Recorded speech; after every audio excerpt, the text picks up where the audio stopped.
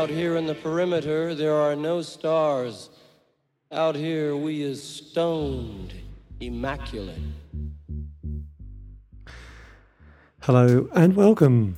This is David Eastaugh. This is the C86 show, once again bringing you the finest in indie pop. And as always, we'd like a special guest. This week it is going to be focused on Big Country because I spoke to the drummer, Mark Brzezicki, very recently to find out more about love, life, poetry, all that kind of stuff, and much, much more. So I've got that interview, which is going to blow your mind because Mark is somebody who can really explain and talk in the most beautiful way you could ever imagine. So get your notepad and pens out because I want you to make notes. I will test you at the end of the show to make sure you have been paying attention. But before we have the interview, I think we'll play one of those classics that we loved back in the day and still do. This is Big Country and Wonderland.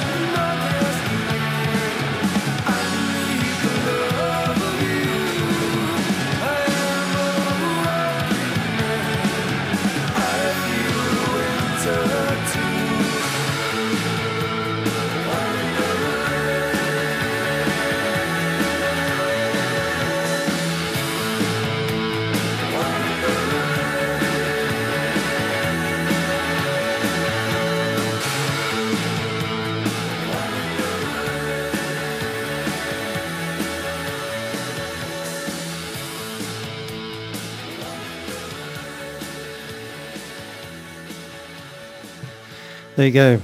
Classic pop rock. That was Big Country, and that was a track titled Wonderland that came from the album Steel Town. This is David Eastaugh. This is the C86 show. At the end of the interview, I will give you the contact details because we love your messages. Oh, we really do. But I think we'll have the interview. This is me with Mark having a chat about life and all that kind of groovy stuff. Anyway, this is where I began with that classic opener. You know, tell us about the beginning of the band, Mark. And this was his answer.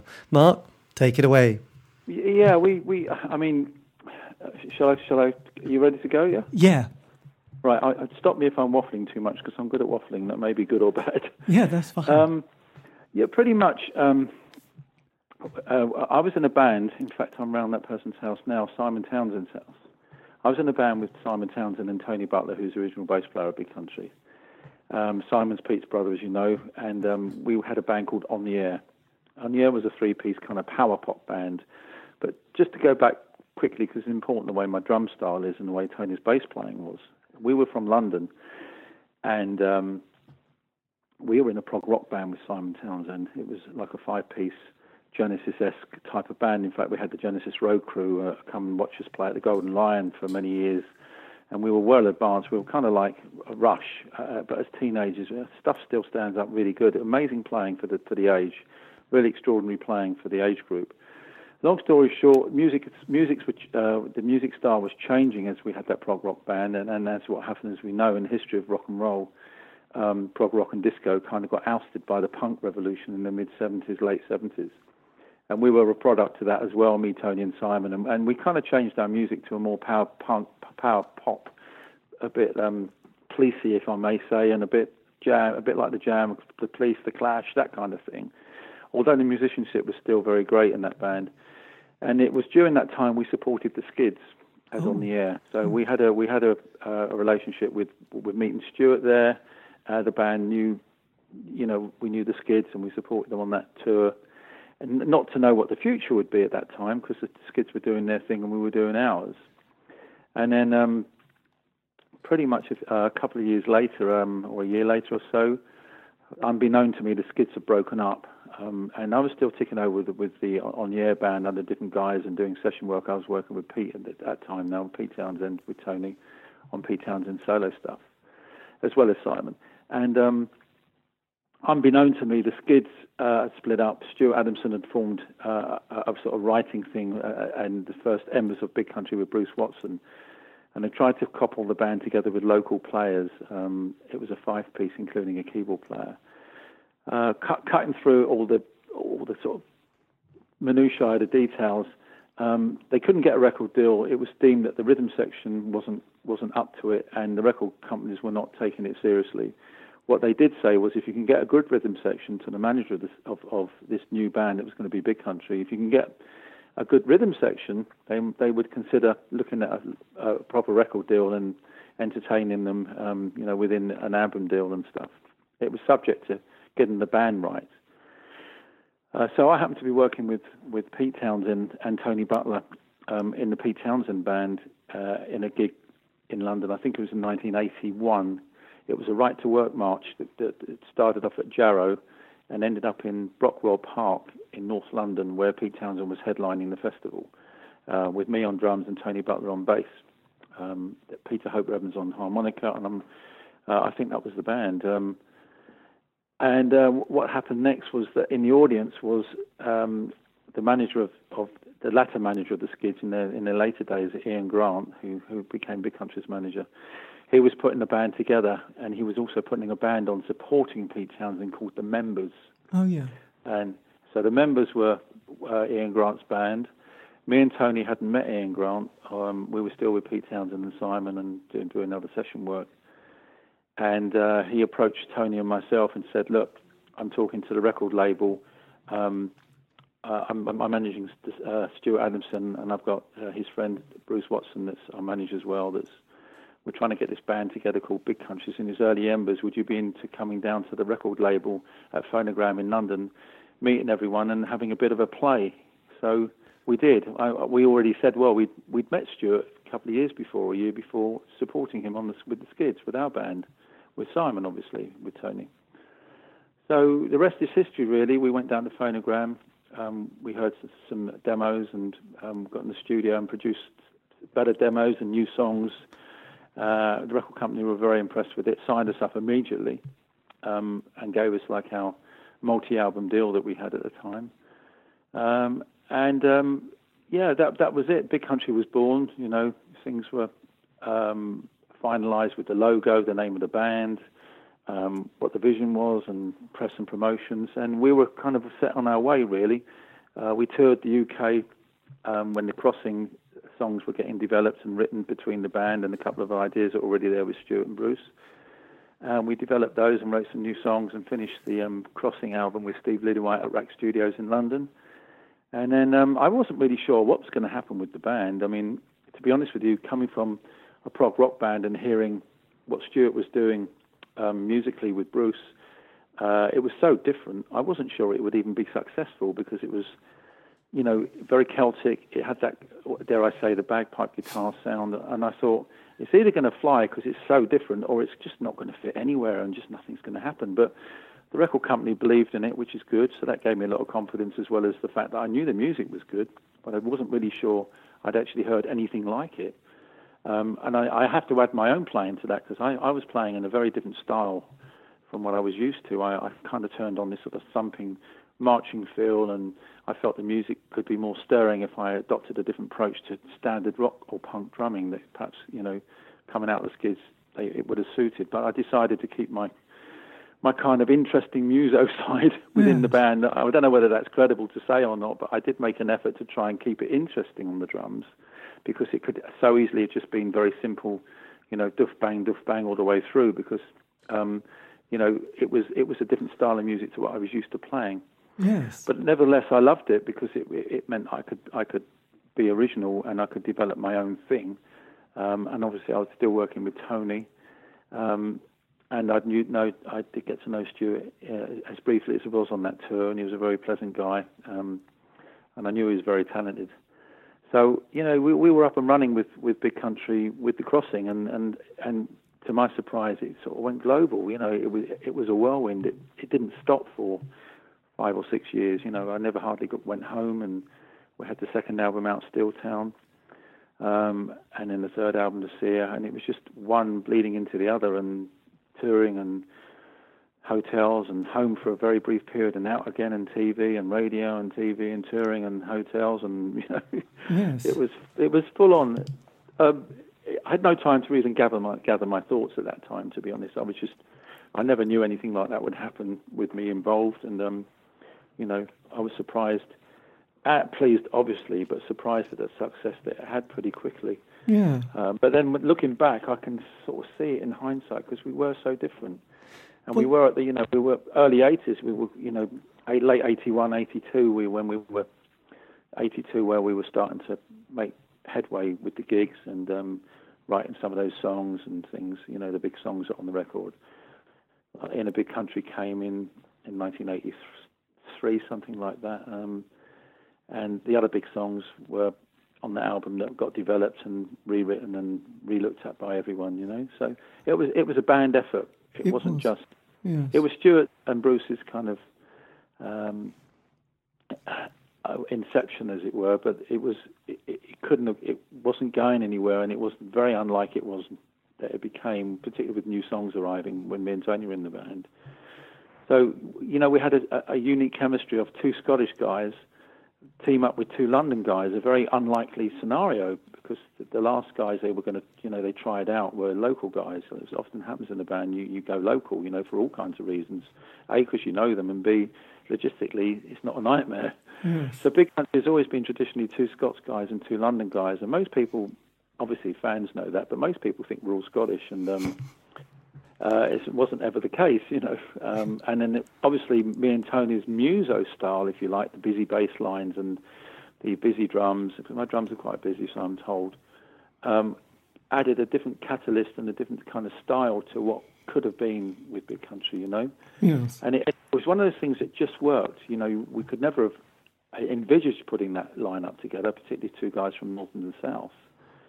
But it worked. You know, I often said we were a bit like the bumblebee. You know, in theory, the bumblebee shouldn't really fly aerodynamically. It's the wrong size shape, and the wings are too small. But apparently, it flies rather well. You know, so I kind of liken Big Country to kind of a really strange Frankenstein hotspot of musicians put together. You know, yes. Which gave it its own thing because, you know, we kind of got ahead of the game then because.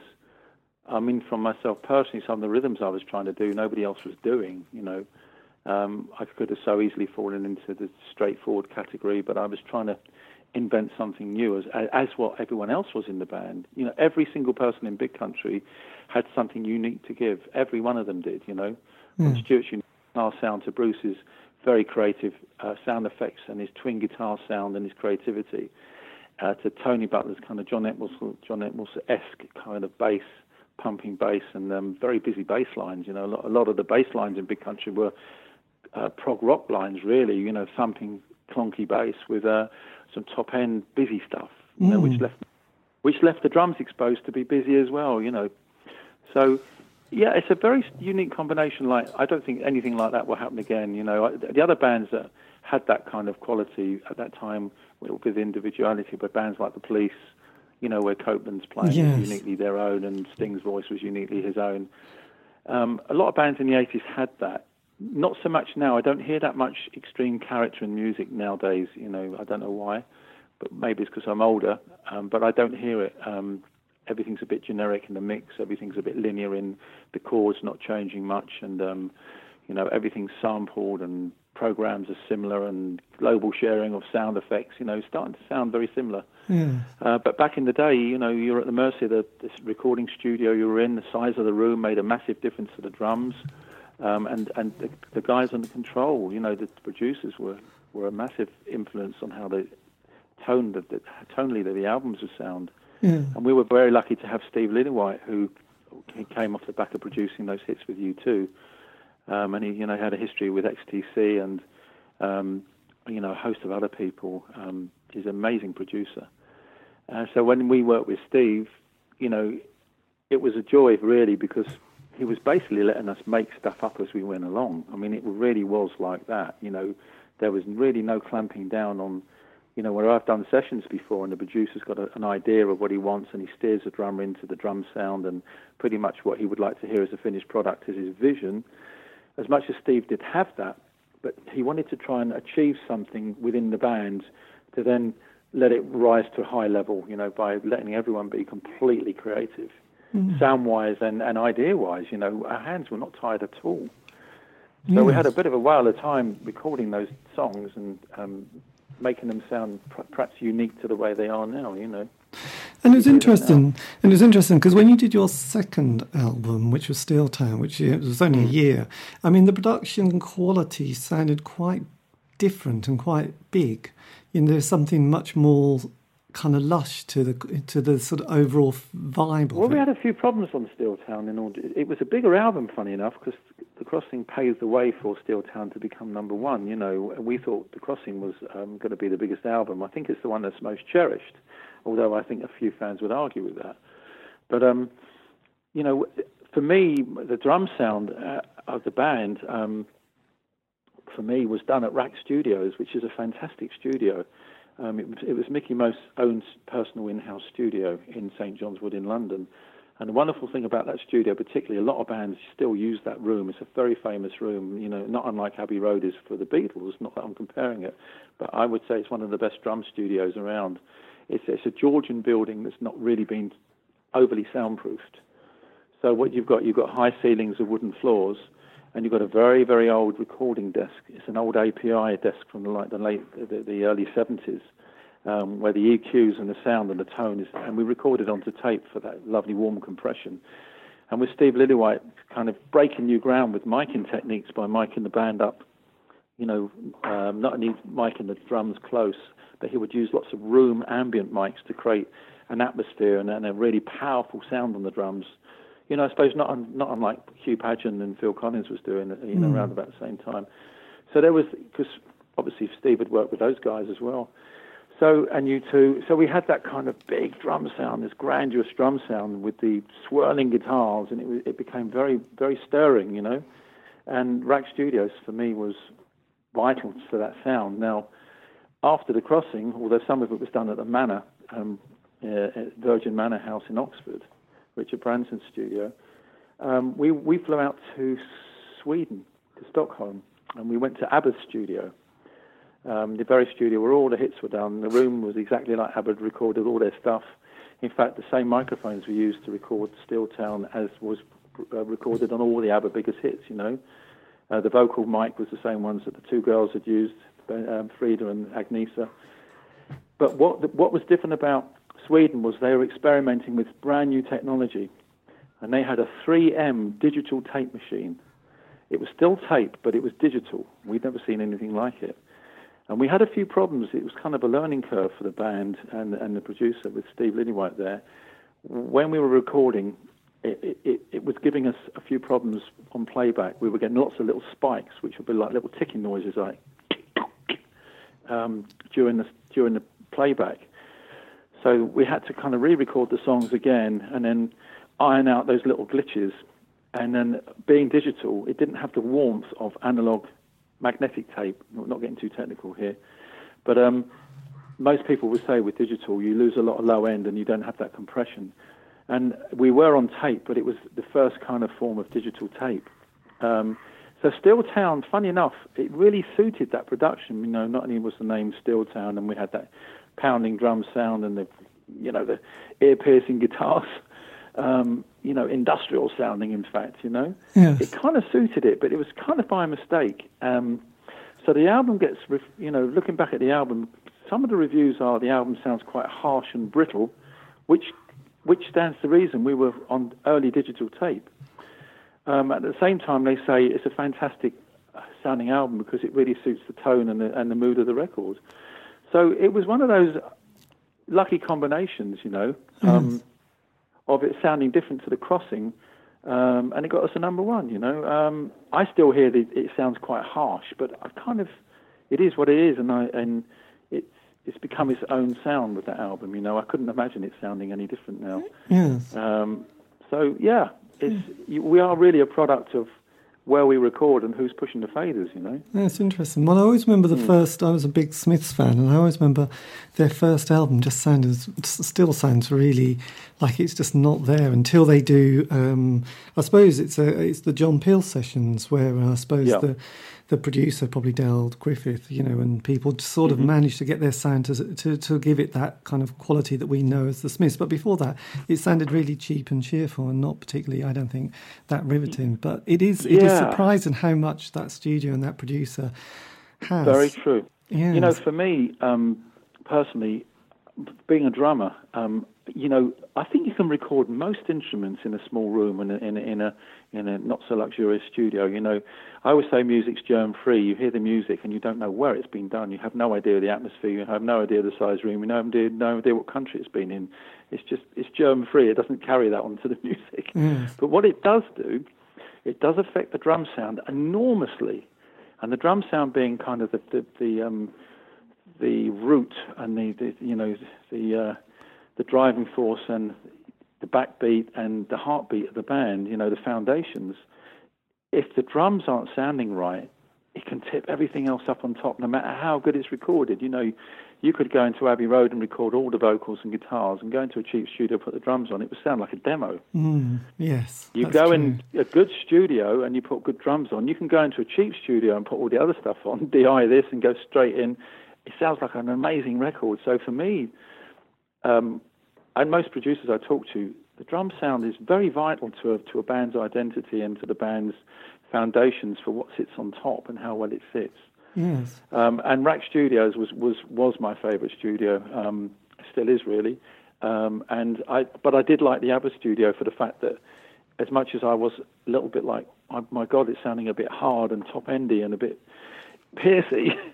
It kind of suited the track in hindsight. It was a mistake, really. Not a mistake. It was just the way it was recorded by the position we were in. Yeah, that's fair. But the other thing there, but no, it's kind of interesting because I just sort of remember because I was, when I heard the first album by Big Country, I was like, you had a lot of kind of, I suppose, instant sort of anthemic kind of hits, and it was kind of instantly kind of one of those, they're a bit like, I suppose, some of those classics from people like U2 and Simple Minds at that time. They were real anthems that you just kind of, you got into as a teen and a person in your 20s. Well, at the time we started was,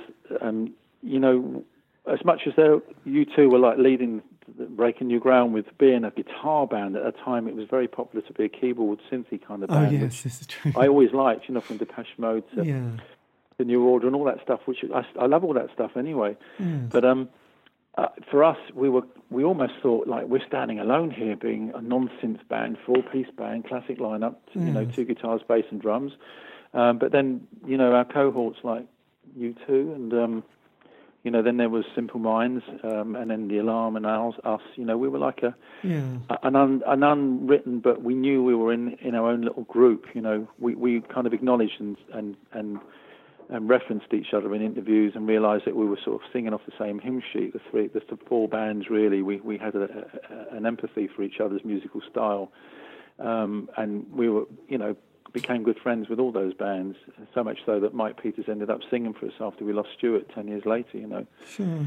He would be singing for us. Yeah. Yeah, and one thing I've noticed in all these interviews, and you're slightly different, is that most bands have this 5-year arc. They get together, they realise they've made a sound that's kind of going to be more interesting than just playing to their friends in a pub.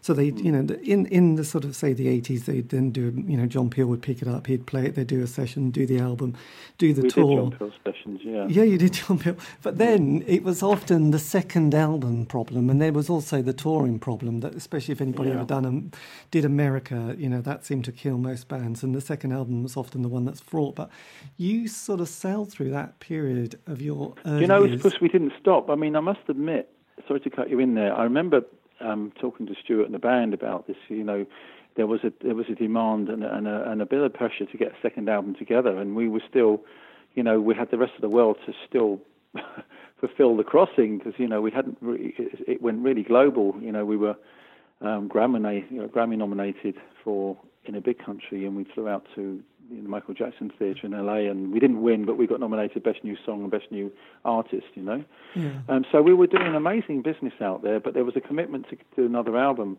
And what we had within Big Country was, we had what was called a think tank. Any ideas that we had were obviously done on home demos, but what we would do if there was any downtime in the studio, particularly me and Bruce, we would go into Studio B and rough out the think tank ideas, and then in between Stuart doing his vocals while he's recording The Crossing or the Steeltown album, whatever, he would come and get involved while Tony's putting his bass on. So we were kind of leapfrogging, doing one album whilst recording some masters and some demos at the same time for the next album, which was good really, because it kept our timeline good, But I remember, there was the usual panic of, oh my God, we've got to get another album together. We haven't really, finished touring the first album. Because the world's such a big place. But it's interesting because obviously, and I mentioned the Smiths. I mean, it seemed to me that the Smiths were like, if you were a member of the Smiths, you were there 24/7 and you never had another life. And it then exploded or imploded at the end, in sort of 87. So obviously, by the schedule that you also had, you were bringing out an album a year, or all 86 and then 88. So you were also in that band 24/7 without. We still had problems though. I'm not going to glamorise it too much, but nobody really went home to see their families, it was tricky because we were living out of each other's pockets. I never saw my family or anyone. Nobody saw anyone really, other than a few days here and there. And this was our family. We were a very close knit band, living in, sharing hotel rooms and drinking and sleeping and tour busing and rehearsing. There was no let up. Yes. But it kind of became the norm. I kind of got a bit kind of used to it, to be honest. I don't know what to liken it to, but like nothing I'd experienced before. I just kind of went with it and thought, you didn't really notice that it was getting more and more crazy and it did get crazy. A little bit like the light fading in the evening. You don't know it's getting dark till it's got dark. You don't actually see the increments happen. And likewise with the band, it was just more work on top of more work and more tours on more tours and recording, and it became the norm. Nobody really said. Well, now and again we did have the let's stop the world. I want to get off. And probably those periods were the time where, say, like Stuart would say, look, I've not seen my family for 3-4 months. I need to go home. So at that time we were in those situations where rather than continue and explode further down the line, we kind of halted our career as such on those moments of being able to go home and become normal again, there were a couple of tours that we didn't do because of that, because there was a need to go and see your family, not from my side personally because I was single, but I know Stuart particularly, he had a son and he hadn't seen him for a long time, and his wife, and they would fly out and be on the tour bus and then go home, and we wouldn't see them for another few months. It was pretty difficult for those guys that had family and wives at that time. And we did stop now and again to address that situation, and I think that kind of slowed us down in certain ways, and perhaps took some opportunities away in hindsight. But we can't have everything, because we would have probably exploded in the end anyway. Well, look what happened to the band. We lost Stuart. Yes. We lost Stuart in 2001. Yeah. And I suppose having sort of watched a lot of music rock documentaries, I suppose when I've listened to Lemmy from Motorhead talking, I mean he just sort of was quite matter of fact. Is that you had to be single and just decide that was it and be in music, because trying to juggle it, as you said, if you're single and you're in the band, that's fine. But if you're trying to be in the band doing that and then trying to go home, most people I know that have survived or not survived, I was involved in the Cult as well on that Love album, where their drummer was he imploded. In fact, he passed away, Nigel Preston, and he was becoming so unreliable. The Cult called me up to do the video for She Sells Sanctuary, and then they were timelined to go straight in the studio for their debut album, the Love album, which they asked me to continue with, which I was able to do. I went into a studio very quickly and knocked those songs out, and they were set on their way with a replacement drummer after I recorded the album, and sadly Nigel Preston passed away. But yeah, there are lots of pressures on bands to deliver, and I can't remember the question now, but I'm waffling. Well, I think it was that thing that, like I was saying about Lemmy, he was always matter of fact that, there's just no way you can you can't do rock and roll and be in a relationship. What we all say is, and that's what I was going to say, is anyone will tell you that's done it and been there and good, bad and the ugly, seen it all, is that you cannot do this part-time. If you're going to be in a band, it's a full-time commitment, It is pretty much like a marriage. You've got to work at it. You've got to keep it together. You've got to, it is a relationship at the end of the day, with three other guys, and you've got to make it work. You've got to be tactful. You've got to be enthusiastic. You've got to, you don't fall out. If you argue, you've got to get on with it because you've got to be on stage. There's lots of psychology involved, and yes. I could do a whole lesson on how to survive a band. Yes. But it's a family at the end of the day. It is. And obviously... especially when you're young and a bit crazy, which every young person is, once you grow up, you're a bit more settled and everyone's wise in hindsight. But, there were very heady days back then, and, people were staying up late drinking, and you become nocturnal in the studio, where you end up playing the songs in the studio, and then the producer says, yeah, let's carry on, and you're working at 3 a.m, then you get up at midday, and it carries on. You end up starting at midnight, finishing at 9 a.m, So you got to kind of keep a sense of sensibility when you're doing this stuff, and a good producer will try and maintain that. I know Steve was really good at doing that. But when you're young, you think you're going to live forever, and you think you can cope with everything, but it does take its toll. Yes. Well, obviously, you're in a really unfortunate position of losing Stuart. So, I mean, you must have sort of realised that something was going off the rails quite a long time before, he eventually killed himself. Well, we knew that Stuart was vulnerable to, he was a very passionate man, and not seeing his family was always a concern of us, of the band, because he was very close to his family, and the separation was something that really tortured him a lot. I think it was ironically a catalyst of some of his good songs. Part of that. Often when you're suffering, you write good songs. But it's not a trade-off that I would want, really. But, it's funny because I don't want to get too many details about this because, he was out of sight, out of mind, because at the time, Stuart, he'd moved to America, he'd moved to Nashville, and he was divorced and remarried. Whatever the story behind that is, I'm sure that being in a rock band took its toll on anyone's relationship. But he got remarried, and we didn't see him much, really. To be honest, he was writing with another guy called Marcus Hammond, part of the record company. Said it would be good exercise to take a break and to reinvigorate yourself with another songwriter to sort of, that's what they often do, is they team you up with somebody else. And Marcus was quite a leveling force. It was almost a Christian-based music, and so they wrote some really great stuff together, actually. In fact, I did do one tour with them together, which was a really great tour. But later on, it was all falling apart for Stuart, and I wasn't really there. I was busy out here doing stuff and doing a lot of session work and things while he was out there. And, you lose touch, different time difference and 6,000 miles away. Weeks would turn into months before we sort of spoke, and, it was a tricky period. We were still flying out there to do demos and things, but it was making everything very slow, with one member living in another country.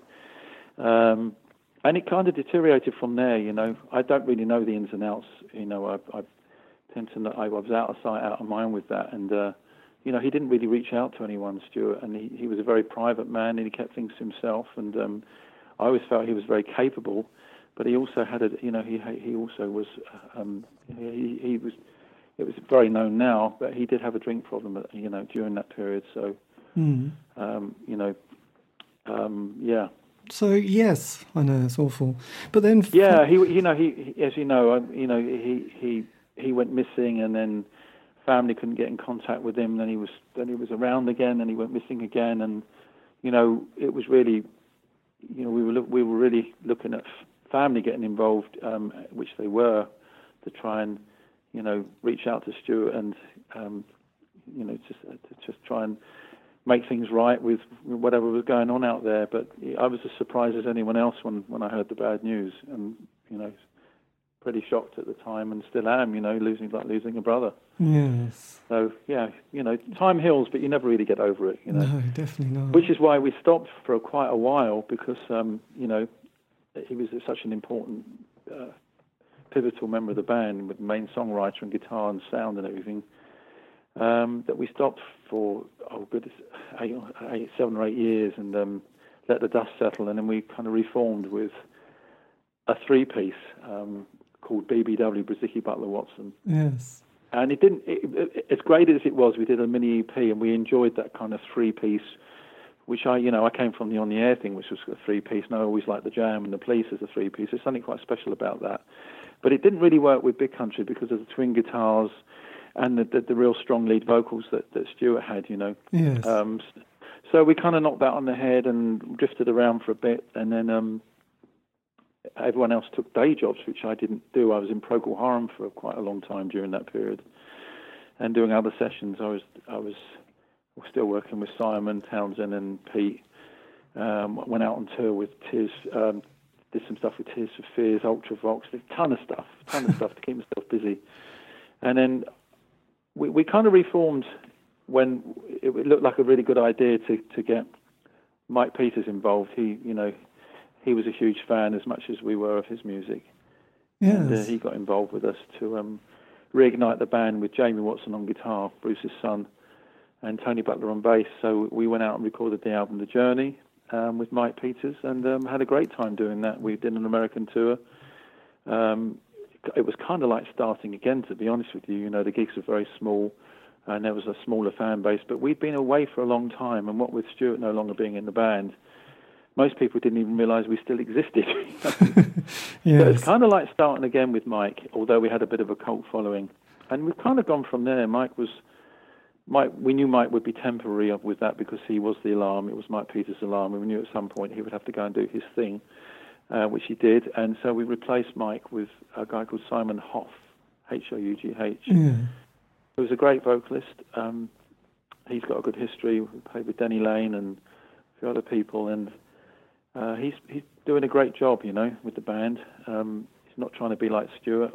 He's just singing the songs the best way he can. And it's a really great show with him. And we've got a guy called Scott Whitley on bass now, replacing Tony, who at that time retired from the music business, but he's now back in action with a solo album, which I play on a few tracks, and I did his showcase, so I still stay in touch with Tony. Oh, amazing. God, I'm waffling here. I don't know if you want me No, to that's good. That's good. No, giving you the whole story here. Yeah, no, it's good to hear how it all, because the kind of life cycle of a band is quite extraordinary, and obviously with Big Country, like I said, most people I've interviewed, especially these kind of indie bands from the 80s, mostly it is 5 years, and then it is kind of 7-8 years is really unusual. So a band like Big Country is quite different in the sense that you released so much more material, and B, you kept going a bit longer than that normal, right? The second album finished us.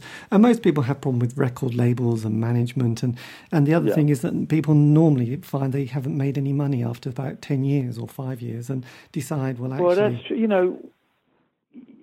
didn't mean to cut you in. No, that's fine. Yeah.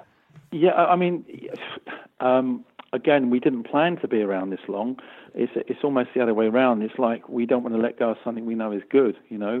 Now it's very different now because although we have put out a single and put out an album, about 4 years ago, it didn't really make much of a dent because the music industry has changed so much, as most people will tell you. Most of the people that have been around now, it's all about getting out there live and getting the music out there. Because of the internet and free downloads, it's not the same as it was. Recording studios are shut down. People will record at home, and everyone plays guitar now and drums. People learn out of school. So it's a very different music industry now. So for us, having such a big catalogue, which is a big catalogue with greatest hits and a few albums people haven't even heard of, we've done. We're kind of a bit off the radar. We had some stuff out on Trap Records, and B-sides have been really good. The fans love that. And with our history, it seems to be the way forward for us is dare I say it, is at the moment, it's not to say we won't always be like this, we'll always be like this, but we're kind of a heritage band because we have a heritage and a back catalogue and a rich, vast catalogue to kind of base ourselves from live. Yeah. And I know that if we do anything too obscure, the odd fan may like it, there's a diehard, but most people want to hear the hits, and they want to hear the songs off the big albums. So what we do is we're doing the anniversary of different albums as those anniversaries crop up. We're off to Australia in March and New Zealand, and we're doing, they were starved of seeing the band. We never really got out there until a few years ago. So we're going to be playing The Crossing in its entirety out in Australia and New Zealand because they've never heard it played live. So that's a good thing for us to do. What last thing we want to do is suddenly write a new album and tour a new album when, we don't really feel we're in that position to need to do that. Right, but it's interesting you mentioned heritage bands because, I mean, on one level, I don't think that sounds like a bad thing, but I could imagine some people thinking, well, it's just a nostalgia act. But at the same time, when you look at the Rolling Stones, I mean, in a way, they are the ultimate heritage band. And we love it, because, as even though they're occasionally attempted to put out a new album, and they're kind of sensible in the sense that they often just do covers of blues numbers rather than trying to write too much themselves. I mean, that's what people really want to see. And if they do want to put an album out, that's fine. But as long as they don't expect to tour or do a world tour on that. We had an experience of this with the great David Bowie. We supported them on the Glass Spider tour. And the most noticeable thing about that tour was, because a legend that Bowie is, we all love about David Bowie, and the gigs were huge, but he didn't go down too well. It's famously he hated that tour. It's not me just saying that; he said it himself. Yes, he hated that Glass Spider tour. But there was one thing that everyone realised about the Glass Spider tour that from the moment was that he didn't hardly play any of his hits. He had a new album he was promoting, and the set that he played didn't have any of the big hits, one or two, but it was very, very, pretty much 90% of new songs. And as much as it's great to hear new songs and it's David Bowie, how great is that? People wanted to hear those Yes. things, you know. And I think it was a lesson learned by a lot of the people that when you go out, you know, the public are paying money to hear you, and as much as they like the fact you're doing new stuff, they want to hear the great songs that you had in the charts and how they fondly remember you back in the day, you know. Well, it's interesting because I sort of was obsessed with the Bowie thing. So I went to see him on the Cirrus Moonlight, which obviously he had the Let's Dance album, which was good, but he played a lot of hits. Big album, yeah. And then I saw him on that Glass Spider tour, and it was just dreadful because they had all that kind of weird dance stuff going on. That's right. From Tony Basil and her dance troupe, which was all a bit strange. And there was some very odd things. And then there was Pete Frampton on guitar, and it was all. And he was a bit out of, you know, he was kind of with his. I heard that he had that whole Glass Spider. That it was under that big framework of this big spider, wasn't it? The stage. Yes. He burnt it in Australia, didn't he? Yeah, he had it. Set on fire. Yes, he hated it so much. He hated it so much, and you know that still resonates with a lot of bands. That story, particularly us as we were on that tour, and it's like, well, you know, when we do the revival shows, which are big shows now, you know, there's a hell of a lot of people at these shows, and I'm not surprised because the 80s had good songs, and people. You know, I think it takes, it's a certain generation where you have nostalgia about where you were at that time when that song was played, and you have good memories, and people like to escape from reality, and I respect that. Yes. But those big shows having like Nick Kershaw and Nick Hayward and Tony Hadley and all kinds of bands from that time, you know, including us, and, you know, it's huge. They love to hear the big hits, so when we do those shows, we make sure that we give them all our hits as well as the secondary hits. You know, we have a completely different mindset when we do those. Well, it's interesting, isn't it? Yeah, of course. Yeah. I mean, there were so many examples, because I know watching Bowie a few more times, you know, I saw him at Glastonbury in 2000. He just played basically 2 hours of his greatest hits, which was great. And when he brought out Reality and Heathen, I saw it on that tour. That must have been Reality. And again, he played a couple of tracks from those albums, which were good tracks, but mostly it was his greatest hits with a few. And most of us did sort of enjoy those albums, but he definitely got his set list better. But it's interesting because I remember sort of going to, I bizarrely got to Live Aid, and most people realised that you play your 4 best hits, apart from Adamant.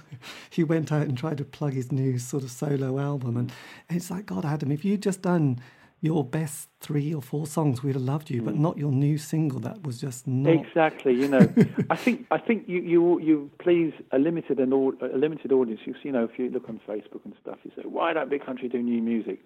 But actually, if you look at those comments, there's not many that say that. It's only the few that, you know, want to feel that the band's still where it was and we're still writing new music, which, you know, we actually are writing new music. We just haven't released it yet. We've got stuff in the can and we've got ideas going on. We still have the think tank.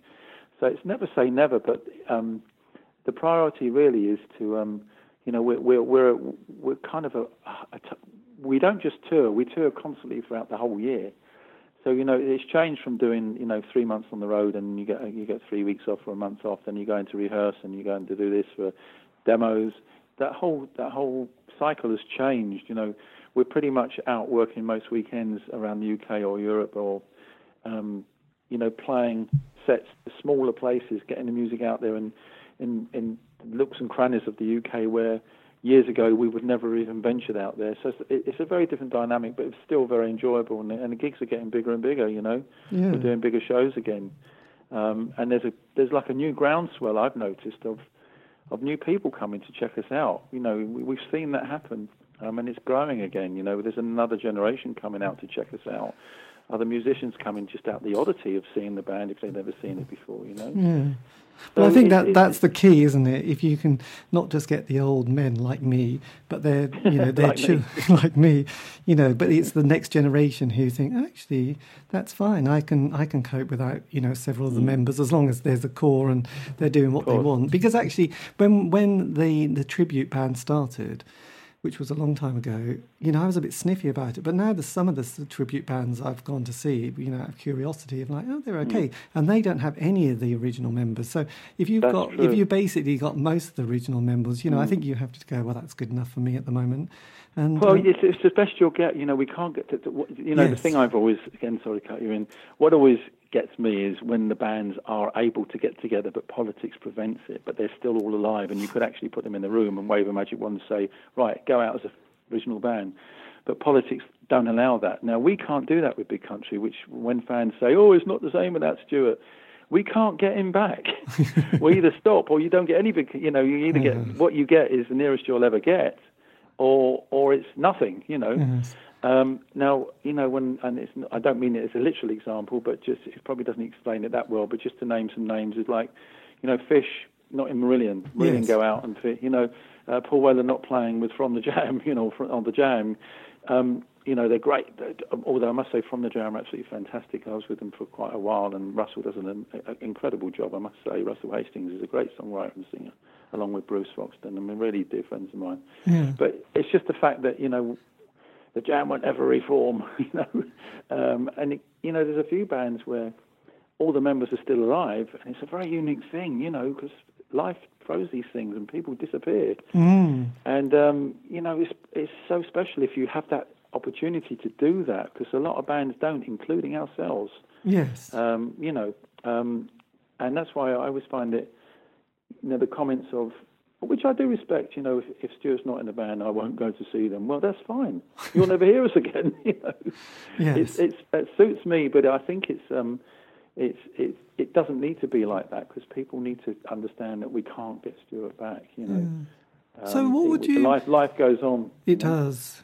Well, I always liked. I think it was, if I got this right, I think In Excess, who obviously lost their lead singer, and then they thought, obviously the rest of the band were thinking, well, okay, that's the end of the band, then realised, well, actually that's a bit sort of silly, because we're all alive and we all still want to do it. So they just sort of found the singer of a tribute In Excess band to say, look, they're often the best ones to get, because they're so dedicated. But one thing we always say, well, I say it, we don't always say it, but I'll say it now, is that when you come to see Big Country, nobody's trying to be Stuart, but what you are getting, you're hearing Big Country the nearest you'll hear it, but you're also celebrating Stuart's lyrics and words and music. Yes, absolutely. You're celebrating Stuart Adamson in what the songs are, what he's saying. You still get a little bit of Stuart there, obviously, because they're his words, and a lot of them are his songs. Yes, and what would it's a celebration of his music alongside ours, so we still kind of feel his spirits there when we do this for that very reason, Well, absolutely. God, that's so true. What would you say to your 18-year-old self? Because obviously you've got a huge amount of experience and an incredible back catalogue and body of work. What would I say to? Sorry. Yeah. So if you sort of were to say to your 18-year-old self, well, what would you say to your 18-year-old self if you bumped into him backstage? Now, what advice would you give an 18-year-old basically starting out in music? Well, first and foremost, I would say be original. Try and do something that's different to what you normally hear, so that you stand out. But also, really, don't give up. We never gave up. We're still playing now. It's very easy to, there's so many people vying for the same position. Everyone wants to be famous. All the programs are out there from X Factor onwards to whatever. We never really wanted to be famous. We were a band, and we wanted success as a band. To have our songs appreciated and the drumming appreciated rather than any fame whatsoever. We weren't fame seekers to that extent. It was acceptance of the music. And if fame comes along, then that's so be it. But it was being accepted by people listening and liking the music. That's the gratification we get. And also the response, making it a shared moment, like Stuart always said, the passion's there. We had a whole thing with songs that if the songs didn't feel right, and it was a very personal thing within the band, if we'd written a new song separately or together, and we heard it back and it didn't feel right, somebody was not sure about it. It didn't get any further, because the spirit had to be right. Everyone had to be. It feels right for the right reasons. And for a young person, I would just say, hang on to your dreams, and don't give up, because you'll get lots of knocks. And if you really want to do it, you've got to do it full time. You have to dedicate yourself. You cannot expect to be, successful in the music business without giving it your full full 24-hour, 24/7 efforts, you know. Mm. That's what it needs, that dedication, and not everyone's got the capabilities, the finances, or the time to do that. So most people fall by the wayside, but, you know, if you're very dedicated and you are genuinely talented, I think the cream always rises to the top eventually, you know. So, you know, and the other thing is don't aim your heights too high, because getting out there and playing and living as a musician is what it's all about, you know. If you're earning money and you're playing your music, at the end of the day, you know, you've got a paid hobby. And it can be nothing better than not thinking, you know, most people that go to work dream of playing in the evening, and they go home and they go and play locally and they don't get paid and they're still happy, you know. But to be able to get paid and to make it a living, you know, without, you know, obviously aim for the stars, you may hit the top of the trees, not to take that away. But if you're earning money and living your life socially as a musician, it's a great life to be in. You know, you don't need to set your sights so high that anything short of that means you have to give up. And that was me in conversation with Mark Brzezicki, drummer of Big Country and a lot of other bands as well. A huge thank you to Mark for giving me the time for that interview. This has been David Eastaugh. This has been the C86 Show. If you want to contact me, you can via Facebook, Twitter, Instagram. It's just go to @C86 Show. I will be there. Always keep it nice, positive and groovy. Otherwise, don't bother. Life's too short and then you die. And also, I've been podcasting all these shows for the last 3 years. There's a huge amount. Nearly getting up to 150 to 200. So any indie band you ever want to hear, do check it out. And that's C86 Show. You can find that on Spotify, iTunes, Podbean. We love that one. And Mixcloud. So there you go. Check it out. It's going to blow your mind. This, unfortunately, to quote Jim Morrison, is the end, but there'll be more interviews to come. Anyway, have a great week, and this is going to be some more Big Country.